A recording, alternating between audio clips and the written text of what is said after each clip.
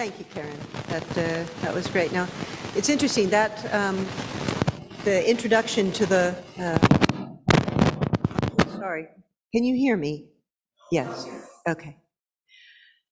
In this passage, in the very beginning, when he says, "I will ask the Father, and He will give you another advocate," is the translation that Karen had used. We sometimes hear counselor. We sometimes hear the word helper.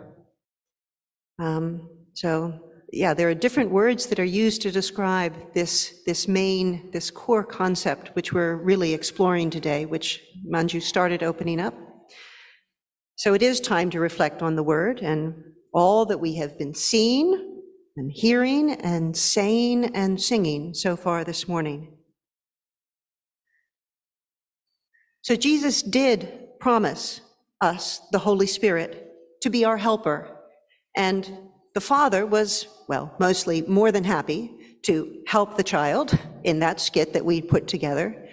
But the Holy Spirit is always, always, always happy to give us his help because he loves us. And as Jesus said, he is really with us forever.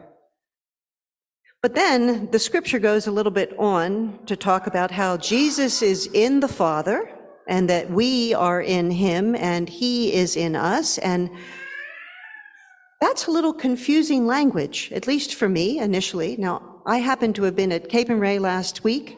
I spent some time, or not this past week, but the week before that. I was gone for 2 Sundays. I spent some time with Pamela, who gives you her greetings, everyone.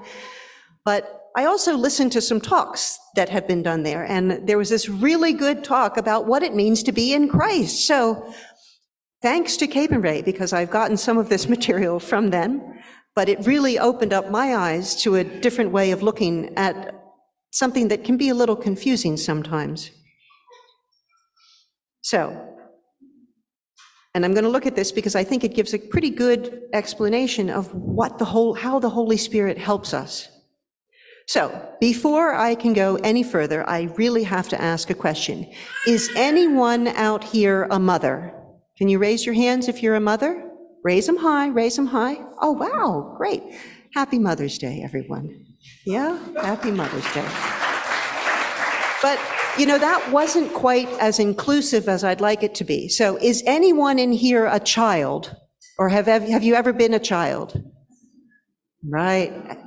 Oh, my heavens, that's everyone. Isn't that wonderful? So we all can kind of enter into this. I see you. Thank you. So, what were you before you were a child?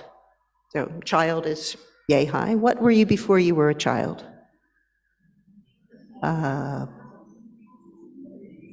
Baby, that's right. And before the baby is out here in his mama's arms, where is the baby? Right, in his mommy's tummy, right? So, Psalm 139 actually tells us that God was with us when we were and has actually formed us and knit us together in his mother's womb. But for now, I'd like to actually reflect on what is the experience of that baby when it's still inside its mother's womb. Anybody have any thoughts? How does that baby feel? Comfy, yes. It's warm, yeah. It's pretty safe too, isn't it? And the amazing thing is that baby grows from like a single cell, and that grows and grows and grows and it grows, and it's given from the mama everything it needs to become a baby that is ready to be outside of the mama. But we might maybe miss the most important thing, and I think all of the mamas here can think of one more thing that they did with that baby when it was inside. Can anybody think of what that might be?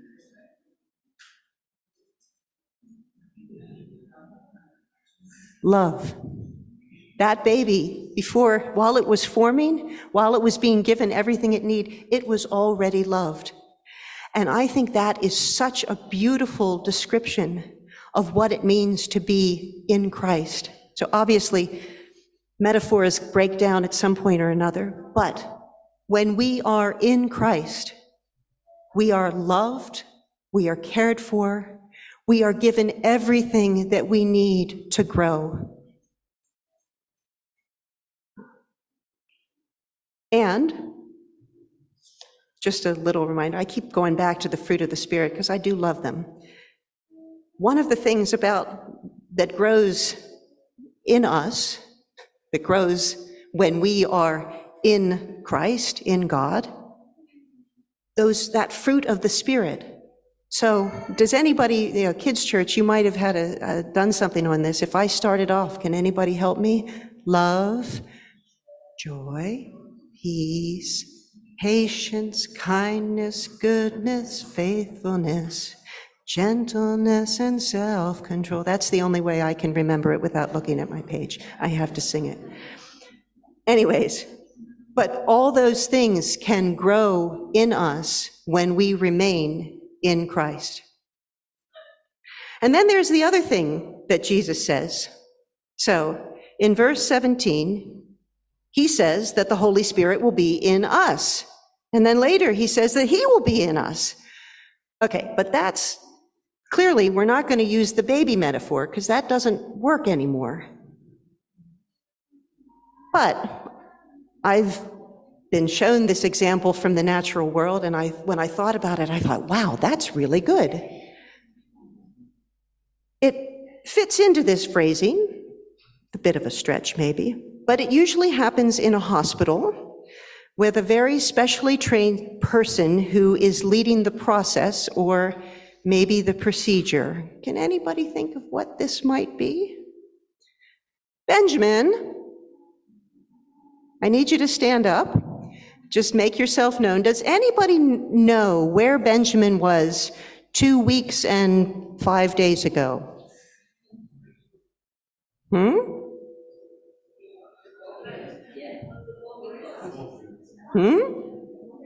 So, what happened?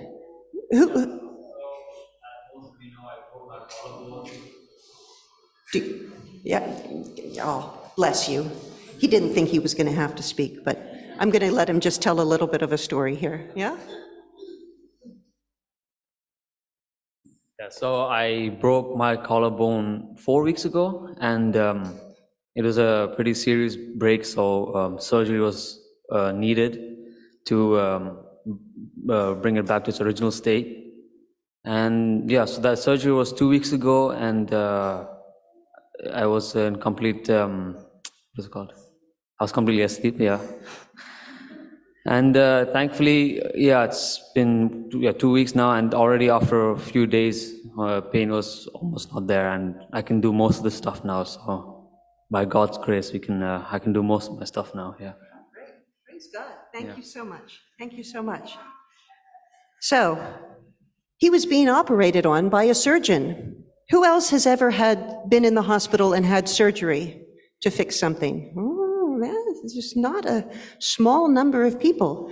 And literally, when that surgeon was fixing something, he opened you up and he got inside your body.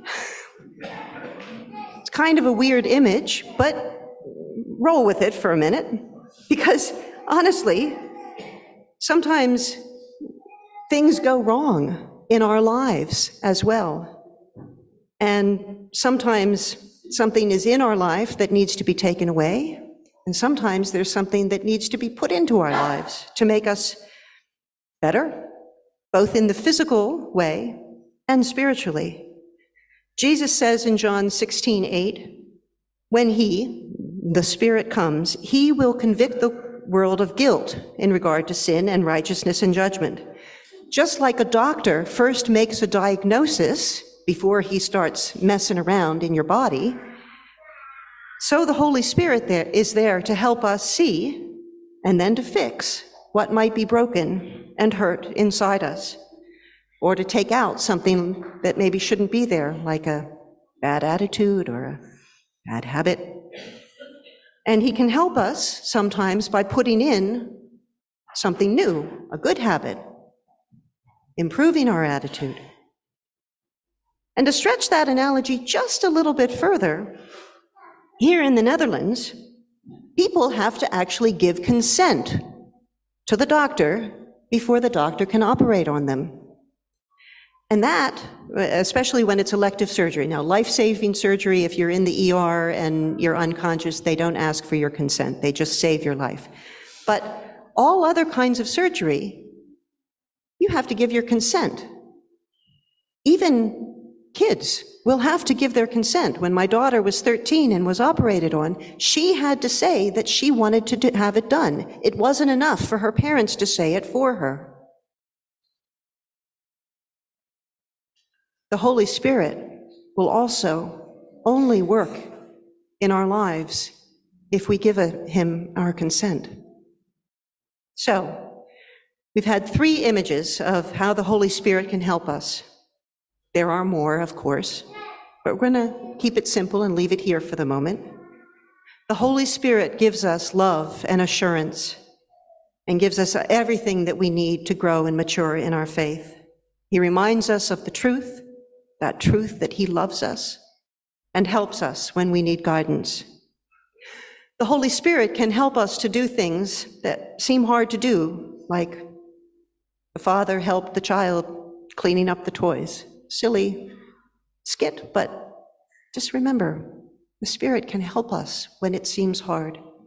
And thirdly, when we choose to invite him in, the Spirit will help us by pointing out maybe something that's not quite right in our lives. And he will help us to make changes for the better so that we can be spiritually healthy again, just like a surgeon will help us to be physically healthy again. So he does, of course, want to grow in us all of the fruit of the Spirit. Again, love, joy, peace, patience, kindness, goodness, faithfulness, gentleness, and self-control. Yeah. Let's pray as we prepare to enter into worship, reflecting on this gift that Jesus has given us to help us, to show his love for us, and to help us to change our habits and attitudes so that we can be more like Jesus in living and loving like him. Father God, we thank you for your word and for how you use it to tell us the story of your Son, Jesus Christ. Jesus, thank you for dying for us that we may have life and sending your Spirit to us so that we may be in you and you will be in us. Holy Spirit, we welcome you into our lives. We open ourselves to you and your love and your help and your healing. Amen.